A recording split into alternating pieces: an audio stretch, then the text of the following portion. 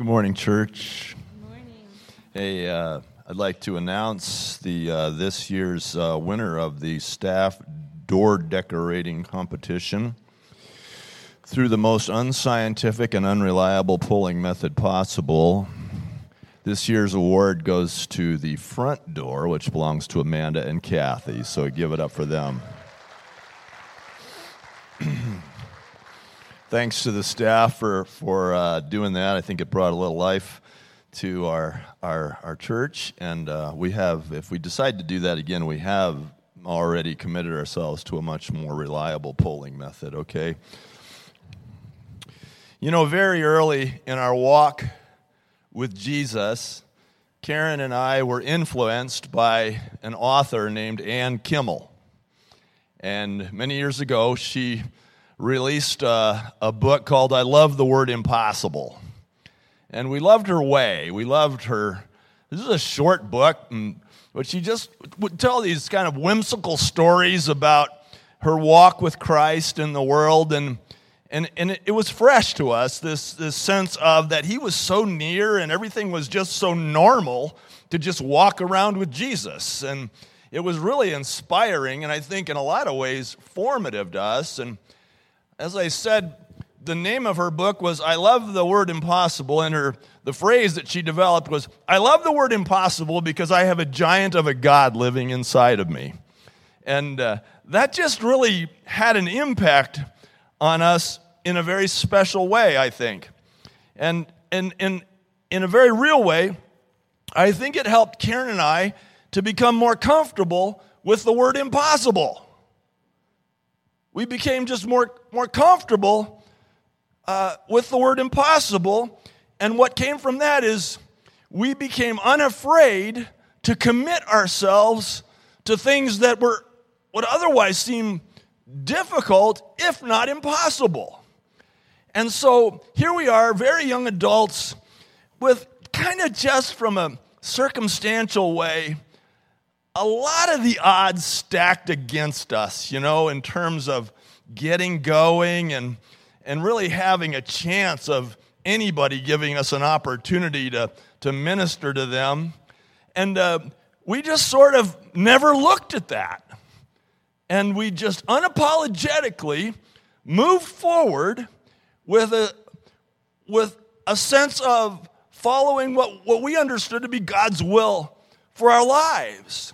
And along the way, we faced difficult situations that might be termed by some, that's impossible. You're never gonna pull that off. And so here we are in college, and we're already having a family, and you know, we catch this. 7 years later, I graduated with a master's degree. Master of Divinity degree, and Karen graduated with her nursing degree, and we felt so bad because in that time we had amassed $1,000 worth of debt. Yeah, you heard me right. We graduated with those degrees with $1,000 worth of school loans. I know. And why? Because we love the word impossible, because we have a giant of a God living inside of us. And we saw him do many, many, many great things through that time. And if you think about Jesus, he really seemed to, specialize in impossible things, didn't he? I mean, is it possible for a human being to walk on water? Well, no, of course not. You've got a lot of physics at play there, don't you? You've got gravity, you've got density, you've got surface tension, you've got all kinds of things that unless he was extremely fast, that it would not be possible for him to walk on water. But with him, it was possible, yes? And, is it really possible to feed 5,000 men and their families with a single bag of groceries? I mean, that's not really possible, is it? But with him, it was possible. And is it possible to raise the dead? Is it possible to walk up to a dead body? Or even more, a body that had been in the tomb for days. Is it possible to walk up and cause that dead body to come back fully to life? And it's like, no, it's not possible. But with him, it was possible. So it's kind of impossible, right? It changes everything. Today we're in this third passage that was just read for you by Eric in the Advent celebration, this walk toward the full appreciation and celebration of Jesus' birth. And the scripture is Luke chapter 1, verses 26 through 38. And I'm especially interested, as you probably guessed, in verse 37, when the angel says to Mary, "For nothing is impossible with God." Now with him, it changes everything, including what is possible. And as we move through this Advent series and share this same passage of Scripture with so much of the rest of the global church, and I've told you how much I love just to be anchored into the rest of the church around the world, that as we look at this, we're also in this third candle, which is sometimes called the candle of Annunciation. The pink candle is Mary's candle.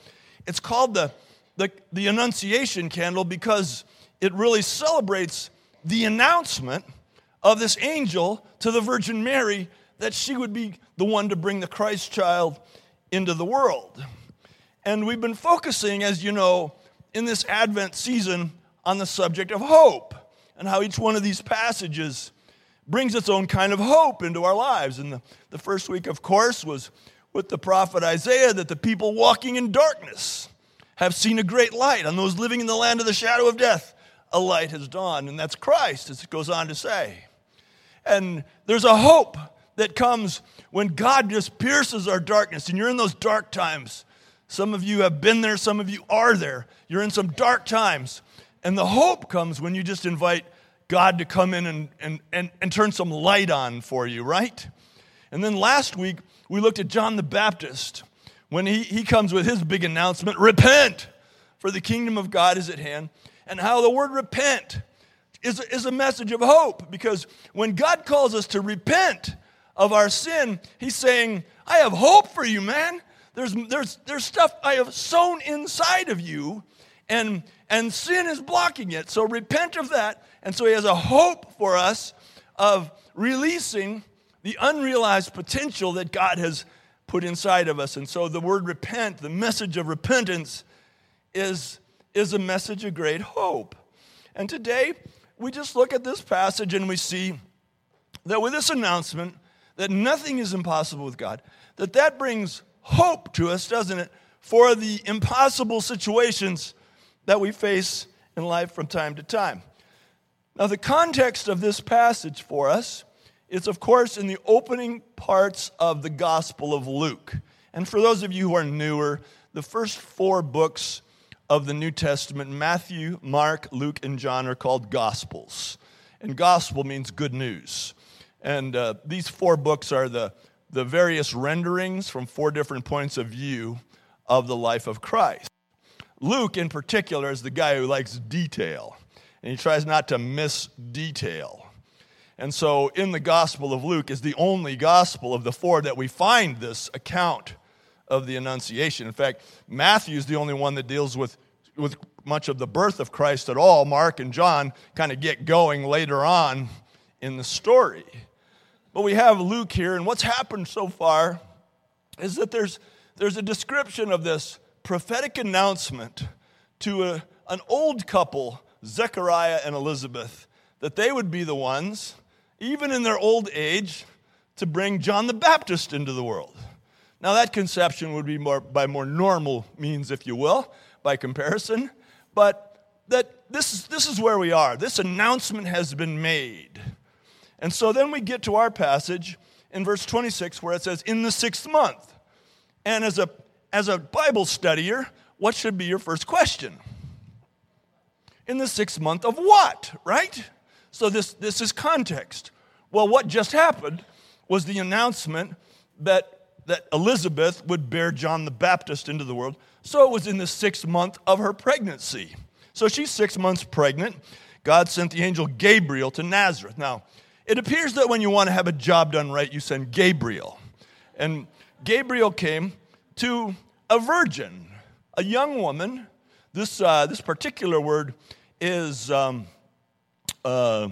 only a reference to her age, most likely a teenager, but also this particular word is in reference to her inexperience in matters of intimacy, if I can just leave her there, okay? And she was a virgin, pledged to be married to a man named Joseph. Now, they were in a condition called betrothal, which was a very formal kind of a deal. This is not something you may as well have been married, you just haven't had the wedding day yet, so to speak, in terms of the legality of the relationship. And the angel came to her and said, "Greetings, you who are highly favored, the Lord is with you." This is the kind of thing that you want to hear early on from an angel, right? Because as you can see, it says, Mary was greatly troubled at his words and wondered what kind of greeting this might be. Because when an angel appears in your life, this can be a very good day or this can be a very bad day, right? As we know from reading our Bibles. And so the angel says, "Don't worry, don't be afraid. This is a good day." But still she goes, "How good can it be? Because God sent the angel Gabriel to me, and she knows about Scripture, and how good can this really be?" So she's still troubled. But the angel said to her, "Don't be afraid. You found favor with God." Oh, whew. That's a relief. But look what happens next. "You will be with child and give birth to a son, and you are to give him the name Jesus." This is a very troubling word for a teenager. The announcement of this angel to Mary is, you have found favor with God. You are about to be an unwed, pregnant teenager. How is this good news? How can this possibly? Well, it goes on to describe what's happening here. He'll be great. He'll be called Son of the Most High. Well, what? Lord will give him the throne of his father David, and he will reign over his house of Jacob. His kingdom will never end. Well, judging from what Mary said next, I doubt if she heard any of that last part. I think she was immediately distracted by some very practical questions, right? And she said, her answer was, "Well, how will this be since I am a virgin? I know the things about this. I know the birds and the bees. I know about conception. I know how this works. How can this be?" So I doubt if she ever heard any of that kingdom, Son of the Most High, David stuff at all, because she was waiting for the angel to take a breath so that she could ask her most important question. And the angel answered, "Oh, well, the Holy Spirit will come upon you, and you'll be with child." Well, what does that even mean? Well, what do you mean, come upon me? That doesn't really answer the question. She's in a tough spot. Holy One to be born will be called Son of God. But answering her question about how can this be since I am a virgin, she's saying this would be impossible. He references Elizabeth. Zechariah and Elizabeth. Even Elizabeth, your relative, is going to have a child in her old age. So if God can do this with someone who is that old, well, he can do this with someone who is this young. And he says she's already in her 6th month, and she who was said to be barren never had children. It's in her 6th month.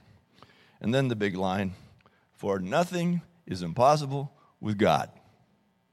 Nothing is impossible with God. How satisfied was she with this answer? I wish I knew the tone of her voice when she said these next words. "I am the Lord's servant. May it be to me as you have said." And the angel left her. No matter how you read this story, you cannot escape this categorical statement made by the angel, that with God nothing is impossible. And this is a great hope for us. It's a source of hope for us in our lives, is it not? If nothing is impossible for God, and if, as the scriptures say, that we by the blood of Jesus Christ are sons and daughters of this living God, then when we face the impossible, seemingly impossible situations in our lives, this is a source of great hope that nothing is impossible with God. I want you to notice a few things about this concept of nothing being impossible with God with me. First of all, I want you to notice that there's a critical kind of progression, if the curtains will reveal my next slide. I love that transition. Okay. There's a critical progression that unfolds when we find ourselves facing the impossible. It's something by progression. I mean, it's something that starts small and becomes larger as we go through it.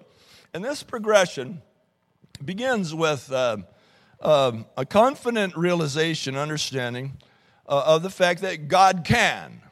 It just begins with God can. What can't God do, right? I mean, if any part of this is true, this God who sits enthroned over a universe that defies our smartest intelligence, then God can do anything, yes?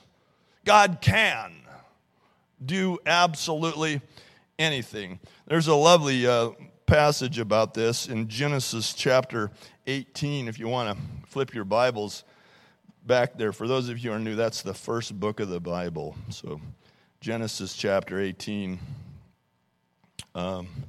Way in the back, there's this situation where God sends these angels, these visitors, as they are described, to Abraham and Sarah, and with the announcement that even in their old age they're gonna give birth. And now, by this time, Abraham's going on 100, and Sarah's just a decade behind him there. So it looks pretty bleak.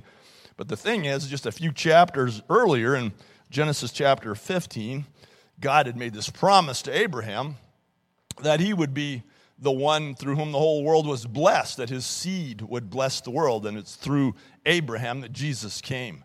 But here they are, they're like AARP on steroids, right? I mean, they're gone, they're at the end, and nothing's happening, and there's no baby. God made this tremendous promise that, I love the way he did this. He said, I'm going to bless the world through you. And he said, but I don't have any kids. He goes, well, step outside your tent. And I love this. He says, look up into the sky. It's starry night in Palestine. Look up into the sky. What do you see? He says, I see stars. Well, why don't you count those stars? Who could possibly ever keep count of the stars that are even visible to us? And God says to Abraham, so shall your offspring be. And so this promise, they're living in some kind of faith of this promise. And then in chapter 18, these three visitors come and they say, this time next year, you're going to have your first baby. And Sarah laughs. Ha!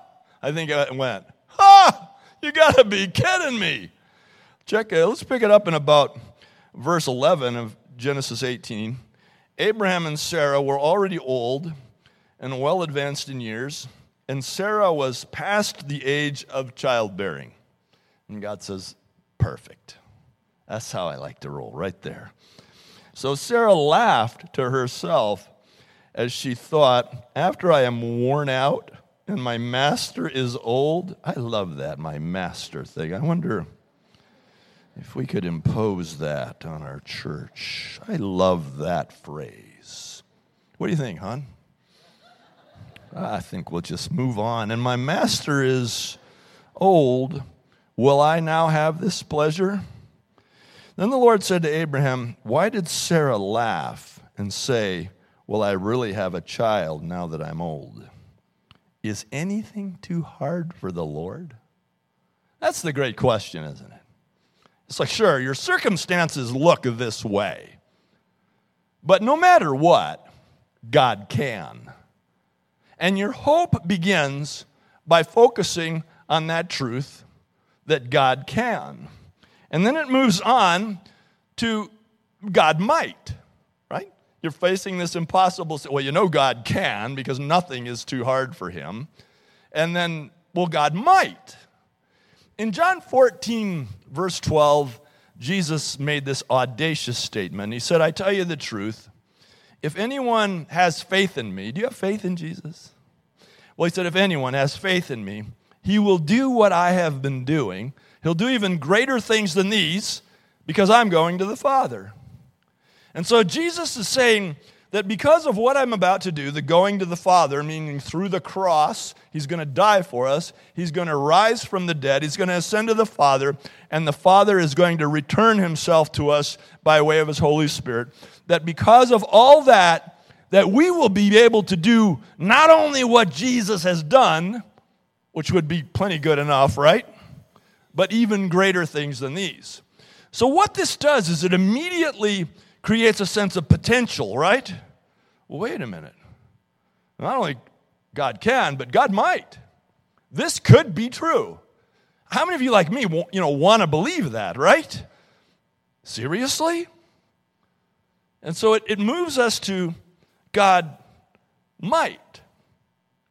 And then the third step in this progression of faith is that God will.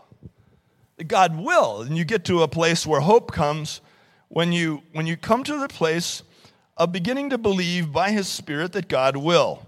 In Luke chapter 5, this is played out for us, because as we pray in these impossible situations, we're always, well, I want to ask for that, but is God willing, right? How many of you, right? You've been there, right? And is that what God wants? And that same question was asked in Luke chapter 5, verse 12. While Jesus was in one of the towns, a man came along who was covered with leprosy. And when he saw Jesus, he fell with his face to the ground and begged him, Lord, if you are willing, you can make me clean. And Jesus reached out his hand and touched the man. I'm willing, he said. Be clean. And immediately the leprosy left him. This is a very personal passage for some of us in this church. Because there were, I think, about a dozen of you on a trip to India with us. And we customarily go to Bargur, a small town, I should say, where there's a leper colony. And some of you were with me in that part of the compound when we walked up and everyone is so poor and the housing is so Spartan, so horrible, really. And we send all kinds of things there, by the way, to help these people. And I have many pictures of some of you handing those blankets. One of my favorites is Leanne, who was singing here just a minute ago, just handing a blanket to a leper. And we were walking around, I remember the backside, and there was this man, and he was sitting there, and he had his foot in a 5-gallon pail, so you couldn't see. And we didn't speak one another's language, but I remember walking up to him and making eye contact with him. And he pulled his foot up out of the pail. And I'll spare you the description, but it wasn't pleasant. And he started asking me something that I couldn't understand, and we had someone with us who spoke the language, and he was asking me to take him home with me. Would I take him? Now, Karen and I are very willing, but we don't have the capability. So we had the willing, but we didn't have the can. And so best we could, we blessed that guy and loved that guy and prayed for that guy. But it's not a lot of hope, is it, when you ask somebody if they will, if they can't. But our hope in impossible situations is not limited by the can part. So when we go to the Lord and say, Are you willing, Lord? It is already predicated on the knowledge that he can. And so you're asking, is this a good thing, Lord? 1 John 5:14 and 15 says, this is the assurance, this is the hope that we have in approaching God. That if we ask anything according to his will, he hears us. His willingness, he hears us. And it says, he goes on to say, and we know that if he hears us, we have what we ask of him. So there's a part of our lives, isn't there, beloved, that the intimacy that we have with the Lord, our encounter with the Lord, our prayer life, our secret prayer life, which is sometimes crazy wild and sometimes just so mundane, but we just keep pressing in. What that does as we become more aware of the Scriptures, as we become more experienced in the Holy Spirit, we just get a sense of his will, don't we? We just have a greater sense of what he would want in this situation. And so there are many times when we can get all the way to the end of this progression where we say, God can, God might, God will. And there is a flood of hope that comes to us in those impossible situations, is there not, when we discover that God will. Now this progression, I want you to notice by the top arrow of my diagram, is fueled forward by an increasing expression of faith. That it starts out small. It doesn't take a lot of faith to say, well, God can, right? That's almost logical. It just takes faith to believe that there's a God. And if there's a God, then God can, of course. Hebrews 11:6 says that without faith, it's impossible to please God. For whoever comes to him must believe that he exists and that he's a rewarder of those who seek him. And that's where the band gets a little bigger when you go to the second place, right? And so there's this sense of faith that begins, but it gets bigger as we release faith. In Matthew 17:20, Jesus said, I tell you the truth, if you have faith as small as a grain of mustard seed, you can say to this mountain, move from here to there, and it will move. It says, and nothing will be impossible for you. So as you begin to release faith, and you have that inside of you, in the Word, in the reality, you begin to decide to have faith in that truth, then the band gets bigger, right? You release more faith. Now, I want to tell you something. You have all the faith that you need to move mountains.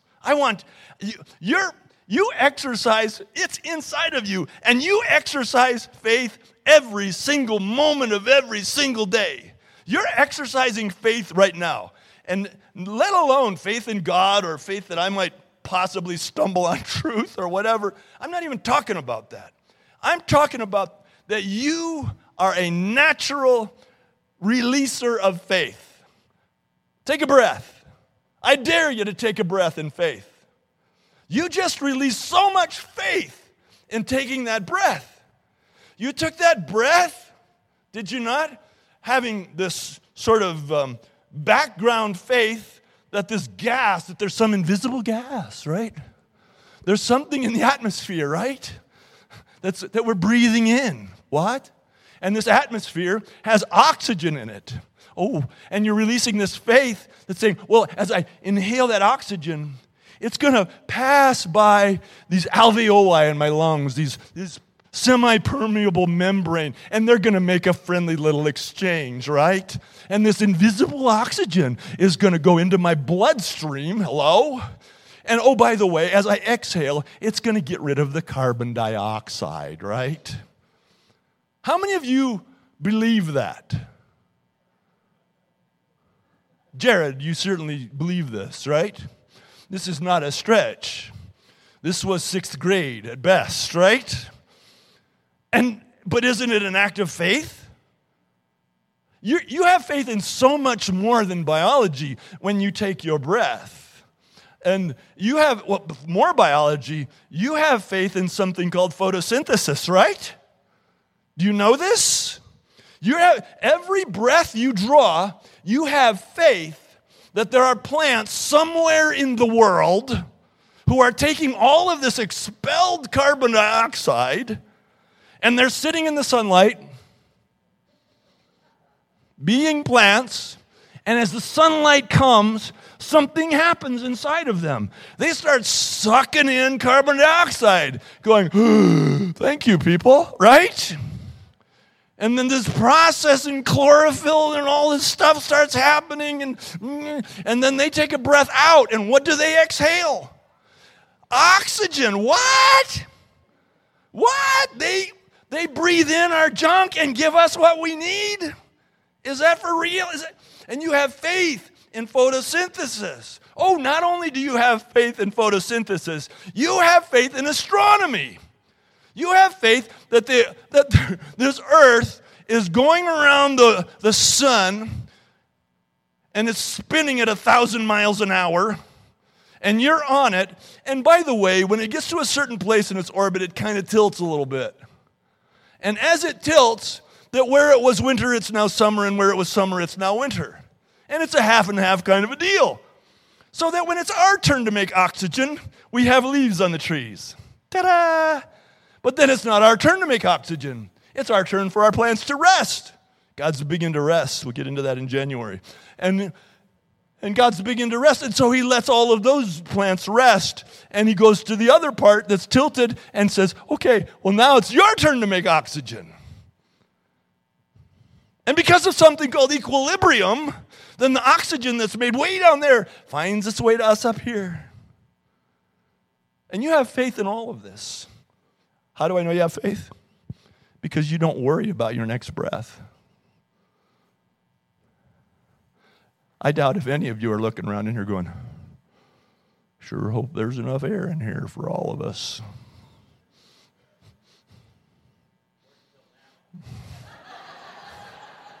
Thank you, Daniel. Nice. Shall we take a break? Are you getting this, right? You are a person of faith. Not all of you ate breakfast, but I reckon probably most of you have eaten in the last 24 hours. Put something in your mouth, chewed it 25 times, swallowed it.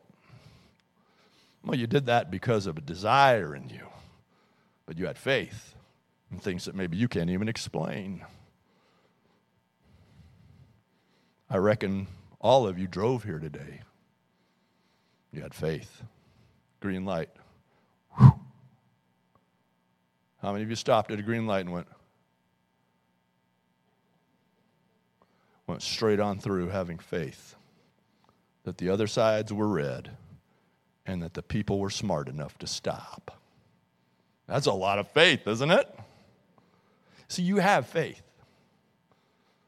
And so what we're talking about here is the release of faith intentionally toward the Word of God, toward the things that the Bible says are true. And as you release that faith intentionally, the bottom arrow also increases your sense of hope in the impossible, in times of impossibility, increase. You might be wondering, but what about the times when I pray for impossible things and it doesn't happen? That's such an excellent question because it's true. God doesn't do the seemingly impossible thing you asked for. I don't think that's what this is mostly about. I think the promise is not necessarily that God will always do exactly as we ask, but that the promise is that God will carry us through the impossible. Now, I don't think that it should ever cause us to shrink back from asking for the thing that's in our heart to ask for, ever. Ever. Don't ever be shy of saying, but God, could it be this way? But I think the promise here is that as we release this faith, that God will carry us through. Because we're not actually ever going to tell God what to do, are we? We're going to ask, and He's always going to answer. And I know from this passage and others that the one thing that you can always count on from God is hope. The thing that carries you through times of impossibility. You know, Ann Kimmel said she loved the word impossible. because she has a giant of a God living inside of her. Well, my version of this concept is I love the word impossible, because through him all things are possible. And this word impossible, I'm usually not this clever, but this word impossible comes at the convergence of two words. Tom, that was amazing.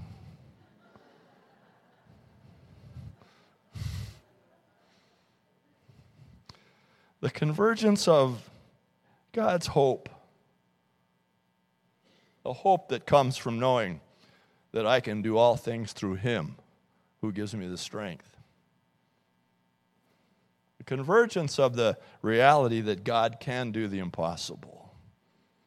And we all have stories of the impossible in our lives. Many of us have stories. Among our own is that 2 of our children should not have survived. One was born 3 pounds 5 ounces, the other 2 pounds 4 ounces. This was in a day, it's not even as advanced in taking care of these little babies as it is today. And both of them did survive. And these things taught us to believe that with God all things are possible. So you might be wondering, how do I change the impossible situations of my life into the impossible situations of my life? Number 1, identify it. I want you to identify the impossible. Be very specific. Here is what it looks like to me, God. Here is what it looks like from my perspective. Here is what I've tried that hasn't worked. Here is why I'm so ready to give up. Here is what seems impossible, and identify it ever so clearly. Be specific. Second, surrender it. Give it completely over to God. Okay? Before you start asking for how you think it ought to be, first just give it to God. You know, when our son Bruce was born, he wasn't expected to survive, and we were just kids ourselves, and our pastor was getting ready to go on a mission trip to Haiti, and we're just really brand new at getting truly serious about our walk with the Lord. And our pastor said, don't worry, I've made provisions that if Bruce dies while I'm gone, Pastor Harlan will do the funeral. And we're like, wow, why would you even say that? And I just became enraged. And I went to God in prayer and said, why would Charlie say that? Why would he say if Bruce dies? I mean, I'd been reading a couple things that you're supposed to have faith and believe and you can move mountains. And so why would he even say that, God? And I just threw down with God. And we threw down with God. And we got to this place through this cathartic prayer time where we just said, God, it just doesn't make any sense that you would give us this child to live a few days. It doesn't make any sense. But God, if in your wisdom that's what you have in mind, we surrender to it. It was that night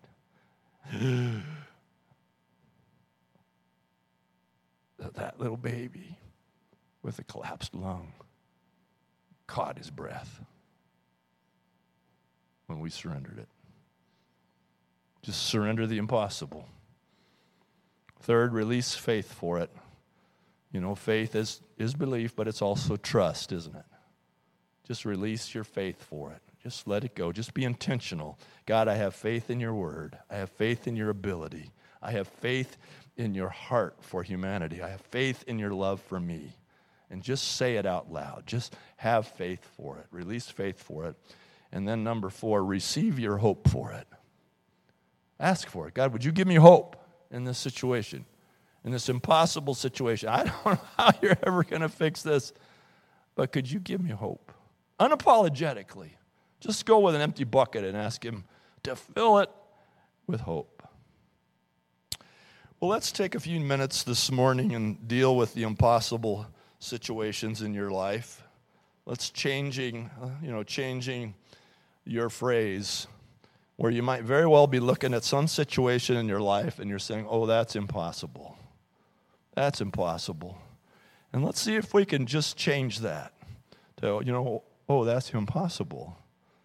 that God could do something. At the very least, he could give me a different perspective. He could give me hope, if not come and fix the thing altogether. So would you just bring to your mind now some impossible situation, or seemingly impossible, difficult, unfixable from your resources? Would you just bring that to mind? Let's identify it before the Lord. Be as specific as you can. Tell God how it makes you feel.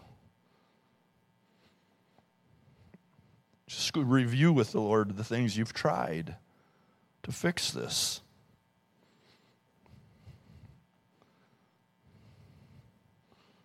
Just kind of get it in between you and the Lord, just so it's the subject at hand.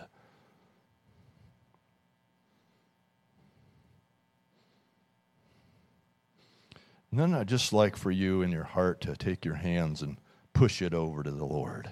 Surrender it to Him. Dang, this situation, this person, this disease, this financial hardship, this fear, this addiction, this whatever, just push it. Make it the Lord's. The Bible says, cast all your care on Him, for He cares for you. Just push it, surrender it. Say, I give up, Lord. And then in doing that, would you release faith? What faith do you have? As this thing sits before God, do you at least have the faith to say, God, you can do something about this. You can do something. And you have the faith to go the next step. Lord, you might do something. I see it as in your nature and your character to want to do something.